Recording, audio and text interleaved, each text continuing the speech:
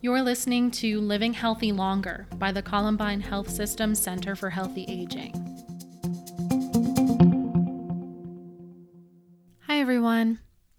On today's show, we're going to learn about biobanks, which are collections of biological samples that are stored for use in medical research.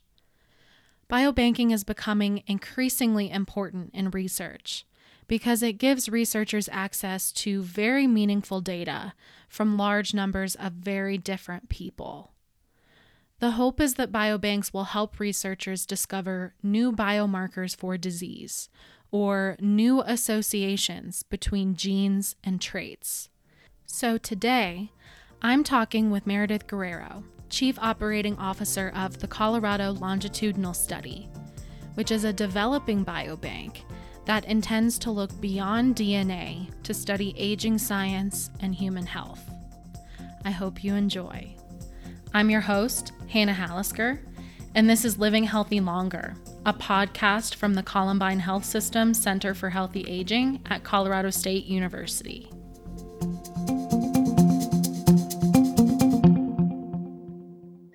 Hi, I'm Meredith Guerrero. I am the Chief Operating Officer of the Colorado Longitudinal Study, and I am working closely with our CEO, Phyllis Wise, and Nicole Earhart, the Director of the Center for Healthy Aging at CSU, to launch our first engagement site at the Center for Healthy Aging the first quarter of 2022. The story I want to share is actually a personal story about my dad, and it helps for me at least to make biobanking, this big globular idea, more personal and relatable. So my dad was diagnosed with lung cancer in 2010. And we lived in Boston, and he was able to get world-class treatment at one of the preeminent teaching hospitals in the world. And on his first day of chemotherapy, I remember sitting in his oncologist's office, and the doctor basically said, I'm really sorry, but the drugs to treat your cancer have not improved since the 1970s.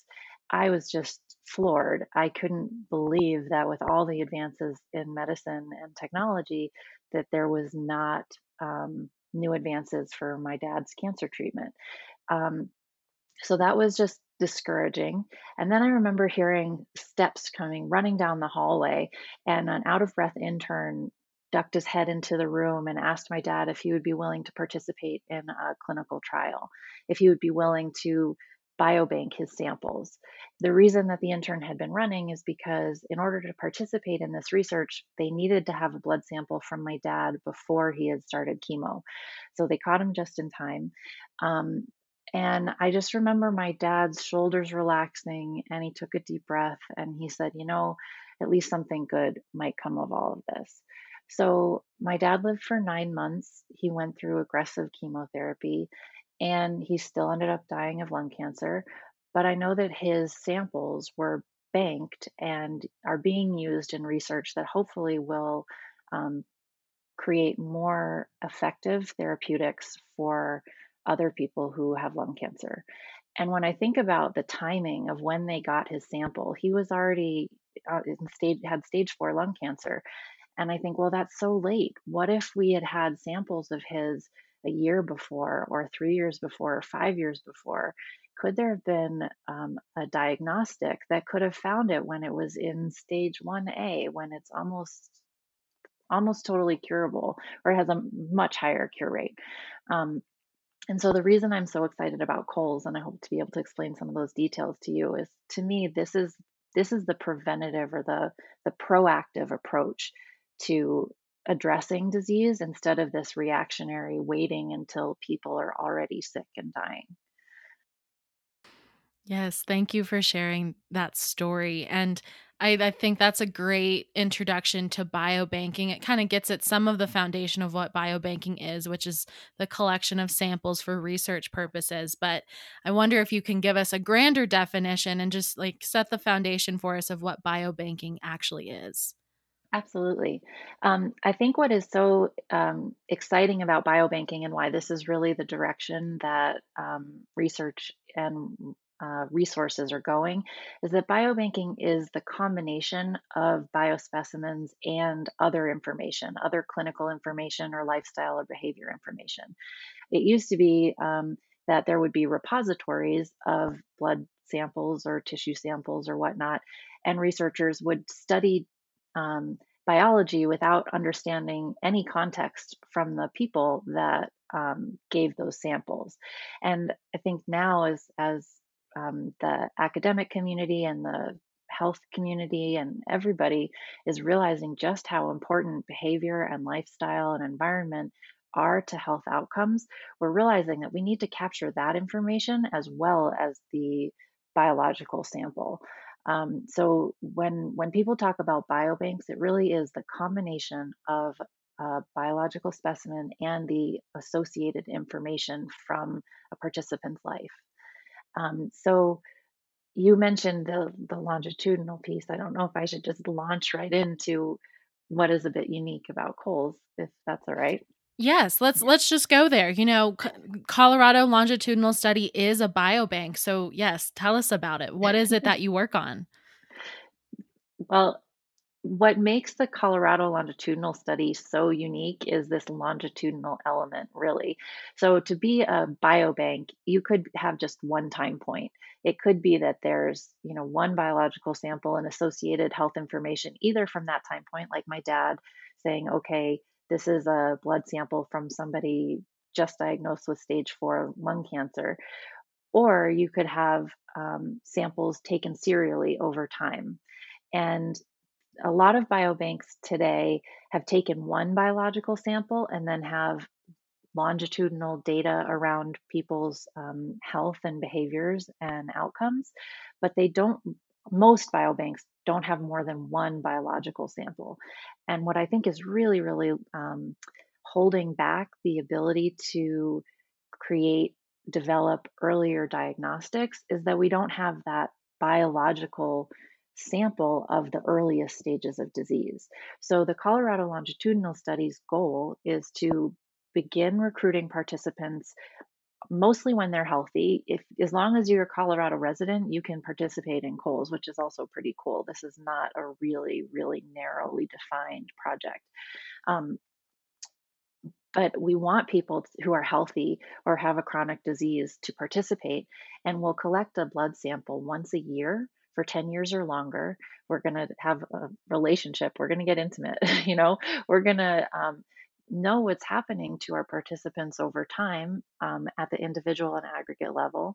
And then hopefully many of our participants will stay healthy and will be able to study healthy aging, but some participants will become sick. And then the idea is to look back through their samples. So, okay, if in year 5 somebody is diagnosed with cancer or diabetes or cognitive decline, can we look back into their last 5 years of samples and find an earlier biomarker that we could have identified for an earlier diagnosis when treatment could have been curative, or we could have prevented people from um, the symptoms that brought them to the doctor in the first place. So I'm just excited that the Colorado Longitudinal Study, by collecting prospectively a biological sample once a year from a large number of Coloradans, is just going to be this incredible world-class resource to find earlier biomarkers for disease. Yeah, I think that's so important. I wonder if you can tell us about, Colorado longitudinal studies or COLS, use those terms interchangeably. It has this once a year blood draw, lots of biological specimens over the course of, 10 years. And that's different. Like you said, that's different from a normal biobank. So I wonder if you could talk about some of the other biobanks that exist out there that you kind of, drew some insights from when you were, designing the longitudinal study. Absolutely. And this is actually an area where I'm so grateful that this community of researchers who care about creating a resource have been very generous with us in terms of um, teaching us what they've learned, either through best practices or through, vicariously saying, "Oh, that didn't work. Don't go there." So we've been able to meet with a number of biobanks. I think one of the most prominent in the world is called the UK Biobank. They started in the early 2000s, and they recruited 500,000 um, participants in the UK.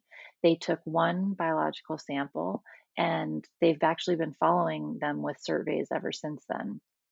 And they set up one of the first fully automated biorepositories. It's this huge freezer that we went and visited in England. Um, and when that biobank was started, it was really when people thought that DNA and your genes were going to be the magic cure for everything. We were going to understand everything that needed to be understood about biology by understanding DNA. And DNA doesn't really change over your lifetime unless something goes terribly wrong. So the DNA that you have when you're a child should be the same as the DNA you have when you're an old person. And so, in that sense, it's not a good marker for what your current state of health is. It can hopefully tell us predictive things, but it can't tell us what's actually going on in our bodies. So, this one sample that the UK Biobank has, while it can be really valuable, and there's been a lot of research done with that biobank, they're not getting at current state of health issues with the biological samples that they have. There are a couple other biobanks. The Canadian Longitudinal Study on Aging is an absolutely incredible study, 50,000 participants across Canada. I believe they're tracking 30,000 of them with every few years they're coming in for sort of a battery of tests um, and a blood sample. Um, and then there's a study called the Baltimore Longitudinal Study on Aging here in the US. They've been going since 1950 or so, and it's an incredible resource as well. And they do a large battery of tests, but they have about 1,300 people at any given time in their study. So it's still hard to extrapolate population level um, uh, phenotypes and biological changes when you have such a small population. The other uh, biobank you might have heard of is called the All of Us program. It was started under the Obama administration, originally as the Precision Medicine Initiative, and it later changed to All of Us when they started recruiting participants. Their goal is to have 1 million participants all across the US. They are planning to be longitudinal, but again, they are collecting one blood sample and they're not sure when they're going to go back for another one. And they're trying to get people to answer surveys. And there's actually no representation in Colorado of blood samples for the All of Us project. So um, they've been absolutely wonderful in terms of sharing what they've learned as they've built their infrastructure and started engaging with participants. But we look to them as more of a collaborator than certainly not competition and hopefully not overlap. We're bringing different, unique um, components of each of our projects that we hope to be able to harmonize at some point for research purposes. Right. So you toured these other biobanks, you researched these other biobanks and how they got set up. And I just wonder, what did you guys choose to do differently? And are there any particular studies or diseases that you're interested in focusing on that really makes the Colorado longitudinal study different from other biobanks? Certainly. Um, we talked with a lot of these biobanks, and we also talked with researchers that would be accessing samples from biobanks. And one of the things that came up over and over again was the lack of diversity. And I'm sure you know this, but until a woman was the head of the NIH, all research basically at the NIH was done on men between the ages of 18 and 35. And then whatever was discovered in terms of therapeutics or diagnostics was then prescribed to women and children and people of color. And just assuming that all of our bodies would respond the same way as a middle class white man. And that's just simply not the case. And, when we went to the UK Biobank, they were very honest. They said, we were trying to get numbers. And what that meant is that we predominantly had middle class people who were involved in our national healthcare system. And we skew with more women than men, and it's almost entirely Caucasian. And when we talked to researchers, they said, we don't need another all white biobank. We really need diversity. And so, one of the things that we're really striving for with the Colorado longitudinal study is to be equitable and inclusive from the get go. And I think that's one of the biggest challenges. People are always telling us how hard that is, and we acknowledge that. We have a lot of trust building to do. But I think it also comes with this authenticity that we really want to make this a Colorado wide initiative, and that means representing the diversity in our state. So we're doing a lot where we are investing our time and energy in working with communities that are typically ignored or not not included in the first round of, I would say, of engagement, so that when we go to recruit in Fort Collins, we're excited that that's going to be our first location. We want to make sure that we are representative of the Hispanic and Latino community that's up there. We want to make sure that all of our materials are available in English and in Spanish, that we have people who are native Spanish speakers, um, because we want everybody to feel like they belong here and they're being listened to and they're a part of it. So I think that's really the biggest thing from a how can we do this better? How can we build on what's been done in the past and how can we make it better? Yeah, absolutely. And it's such an important initiative that you all have. And I'm very glad that that's part of like just the baseline that you all have for your study, that you're setting out with that intention rather than, a lot of studies realize it years down the road that they're not diverse and representative. So it's good to have as part of your foundation.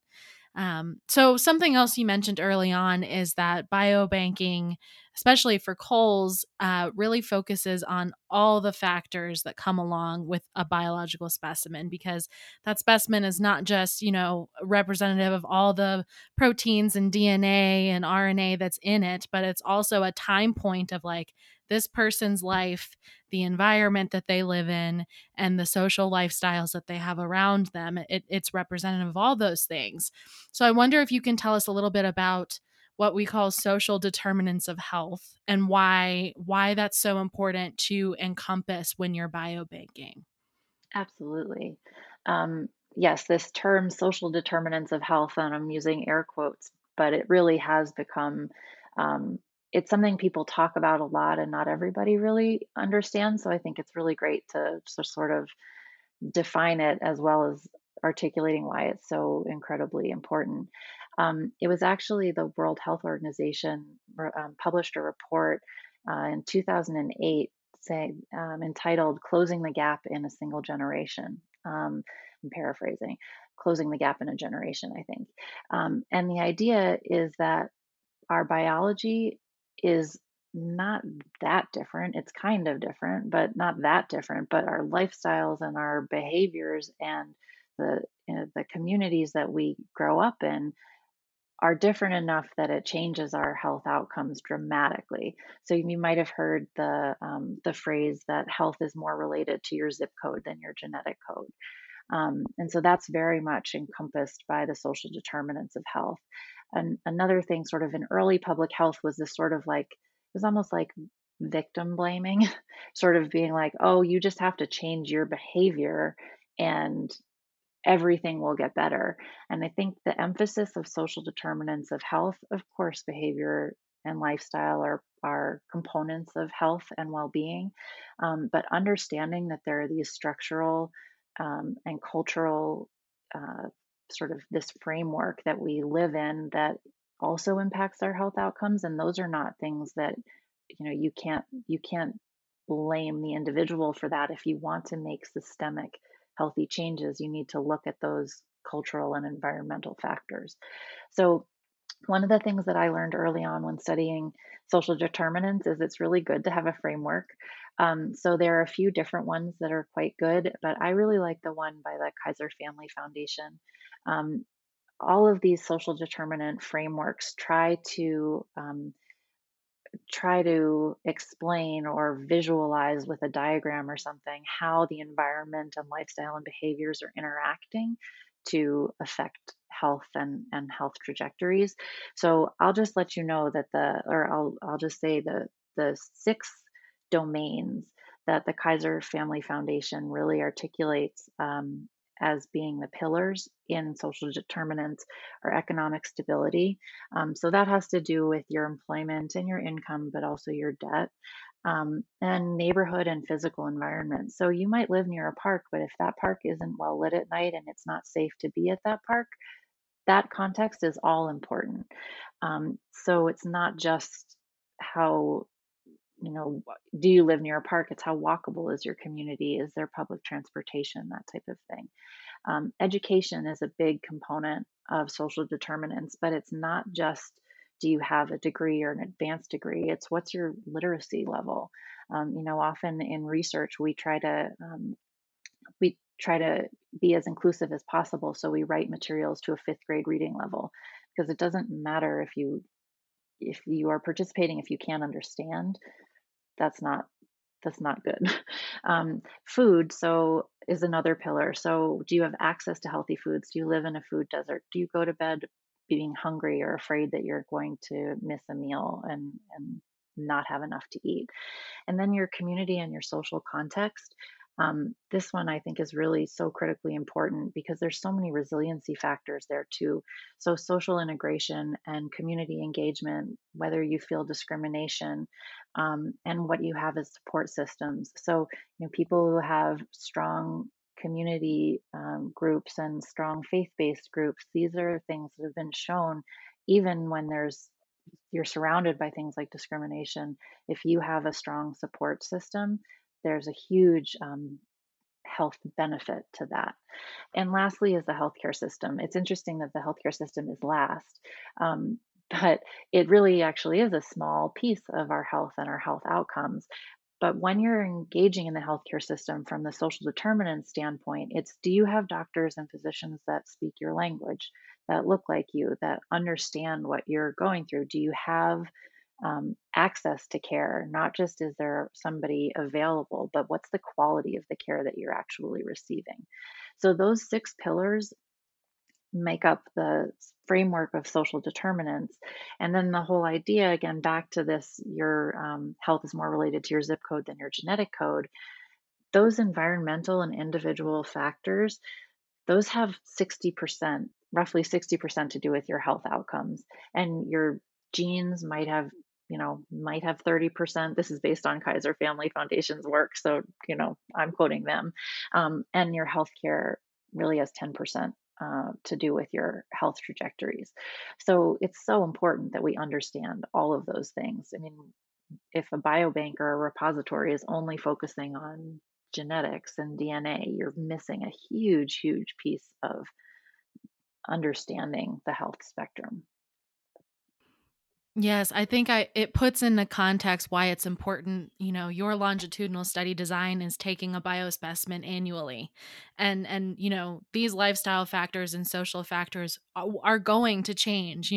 My life 10 years ago is not what my life is today.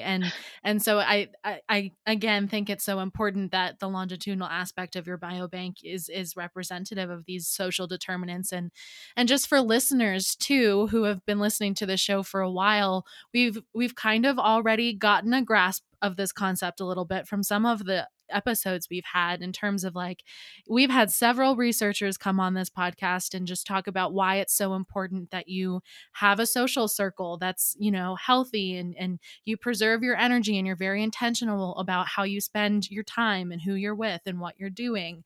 I mean, even going back to our most recent episode about caloric restriction with Dr. Devin Wall, he talked about how, when you don't eat enough, that's a stress on your body.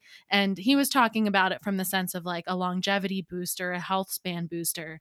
But think about it from somebody who doesn't have access to foods. They're malnourished when they're not eating enough. And so obviously that's going to have a different biological signature than somebody who is, reducing their calories to be able to live a longer life. Or going back to Dr. Gloria Luong's episode talking about, people who are lonelier don't live as long as people who have these abundant social circles. And so I think we've heard some of these concepts kind of spoken about in different ways on this show. And I think your biobank is just a great overall example of, we can study these concepts. We can see that these ways that we live in our daily lives have an effect on us at a biological level. And you're characterizing that. That's what you're setting out to do. Absolutely. And I think what you were pointing out about sort of stress, especially as one example, it's not that it is good or bad, it's that it's a spectrum, it's a continuum.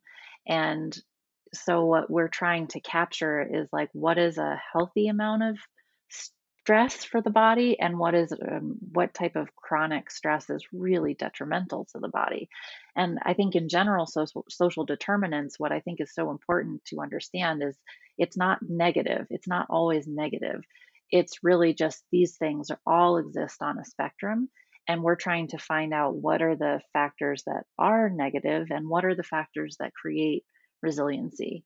Um, and knowing that it's all mixed together, and it's important to be able to tease them all out. And exactly like you said, part of that is you have to follow people over time, because you're right. I mean, I'm so grateful I'm not the same person I was 10 years ago. And I don't know who I'm going to be, 10 years from now, but I'm excited. Um, but who knows? Exactly. Yes. Yes. So I wonder if we can talk about the aging component of your biobank in terms of like how can a biobank help us to understand diseases of aging, and does Coles have any, plans or studies in mind around that concept? Absolutely. Um, aging is something that is surprisingly um, not as well understood as I had expected, considering we all age and we all want to live hopefully into healthy old age. Um, what surprised me most when we started working on this project was that there really isn't a good definition for healthy aging. The definition of health really is just the absence of disease. But what does that look like over time? I mean, you can be frail and barely independent and still be absent of disease. So one of the things I'm most excited about for Coles is the ability to truly study healthy aging, and what does a healthy trajectory look like versus an unhealthy trajectory. And I know on your podcast, Nicole Earhart has spoken about like what is that point in time where somebody deviates into an unhealthy status, and can we get right ahead of that. Um, and I think that's what I'm so excited about for Coles, for the potential. I think one of the biggest challenges is, when you think about the diseases that really affect an older population, when you think about cardiovascular disease and cognitive decline and um, diabetes and just myriad of conditions, cancers, um, the biggest challenge continues to be what is the earliest time point that we could have identified this and done something meaningful to change the outcome? And when we think about cognitive decline, for example, the things that are changing in your brain could be happening a decade before you actually show any symptoms. And so it's really hard to treat a disease when you can't really even tell how it's developing. So Coles is working on projects right now, or we're designing projects right now with collaborators um, to be able to study cardiovascular disease and diabetes and cognitive decline um, in such a way that we can see the earliest markers of these diseases and say, okay, We know for some people, a lot of people who have diabetes, telling them to eat healthier and lose weight is a good therapeutic option, but it's not the right thing for everybody. It doesn't work the same across the board. So, what is the variation in human biology and the interactions with the environment that make that the right therapy for some people, but not for others? So I think having um, a large cohort of participants that live in a relatively confined geographic area is what's going to help us really tease out what the most important factors are in the diseases that impact aging. So I think Coles has a lot of potential to just make huge advances in the study of aging. Right. And I think another piece of this whole, purpose of a biobank is that you all don't know some of the studies you are going to be able to do one day. I mean, that's the beauty of a biobank is that researchers often struggle to recruit participants when they do design a study. And so part of the purpose of a biobank is you already have this bank of data that will live into perpetuity in the future, that when you come up with a new study 10 years from now, you have a bank of data you can go and already investigate. And so just to again kind of put that in context is like we can be studying things in the future that we can't even fathom at this moment. That's such a good point. And you're absolutely right. And, that was another frustration that I had when I first started working on this project. I was shocked at how so many of the resources that exist today are not transferable. They're not usable into the future, and not necessarily for bad reason, but one of the biggest things that we're working on is a really transparent consenting process. We want our participants to know what they're getting involved in, what they're signing up for, how their samples and data will be used over time, knowing exactly what you said, that we don't know everything that's going to be researched, but we want to be open to studying things in the future. It used to be that consenting was very narrowly defined. So if you were participating in, let's say, a lung cancer project, um, you would consent. So my dad would have consented to giving his samples for lung cancer research to do with chemotherapy. And that's what he would have consented for. And what that means is that ethically, researchers could not use that sample for anything else, even though if they found out that I don't even know, let's say my dad had a heart attack while he was in chemotherapy. He didn't, but they couldn't be using that same sample for cardiovascular study because it had only been consented for lung cancer. So it's really important that ethically we do only use samples in the way that they've been consented. But it's interesting that when you actually talk to participants and people patients who've been sick, they say, well, I want you to be able to use my sample for more than this really narrowly defined thing if it's going to help. Um, so the trend in research now is to be doing a more broad consent, which, exactly like you said, will allow for more types of research to be done in the future. And what it really means is that the, the impetus, the importance of the investigators, so us at Coles, to be transparent and to communicate all the different types of research that could be done and are being done to our participants. It's on us to do that. And so that's a huge priority to us, but it future proofs, in a sense, it future proofs the bank, which is exciting. Yes, absolutely. You mentioned it earlier that, this cohort, this is you have lofty goals about how big this cohort will eventually be for Coles. So I wonder if you can talk a little bit about that and the numbers that you hope to aspire to. Sure. Um, well, our the chairman of our board and the brainchild for this whole project is Larry Gold. He is an academician and biotech entrepreneur, and he doesn't do anything small. And his ultimate goal for Coles is 1 million participants. within the state of Colorado. So that's roughly 20% of our population. Um, it is an audacious goal, but there's just so much more that we can learn about community health and neighborhood health when we have those kinds of numbers. But we're going to start more modestly. We're actually going to start in Q1 of 2022 with 500 people up in Fort Collins, and then we'll expand um, to a few thousand with a few sites in the coming years.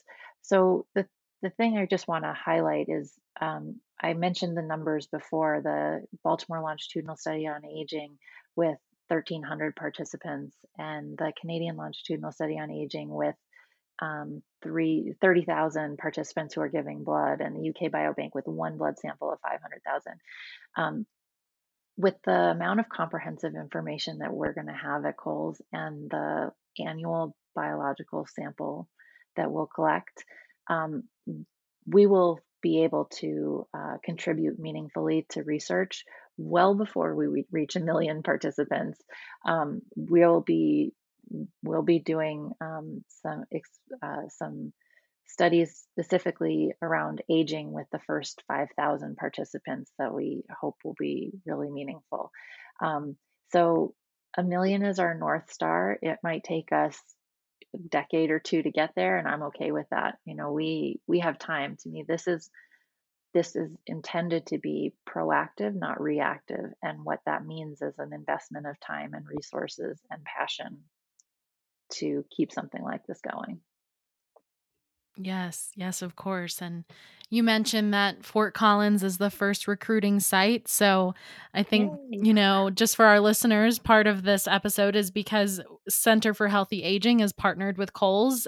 We will be their first engagement center. So this is potentially a study that listeners can get involved in next year. So I wonder if you can tell us a little bit, how can people who are interested get in touch with you? Absolutely. We are so excited to be partnering with the Center for Healthy Aging, and with the Human Performance Clinical Research Laboratory. That's a mouthful. At CSU. Just the staff and the resources on your campus have been just amazing, and everyone we've worked with has just been delightful.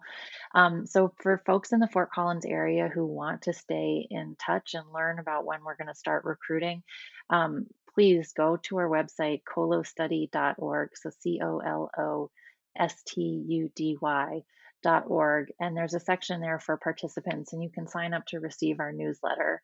And we will keep you posted for sure. We hope to make a few announcements through the Fort Collins area when we launch, and maybe we can get some more social media shout outs on your on your Facebook page, and um, be looking for that in early 2022.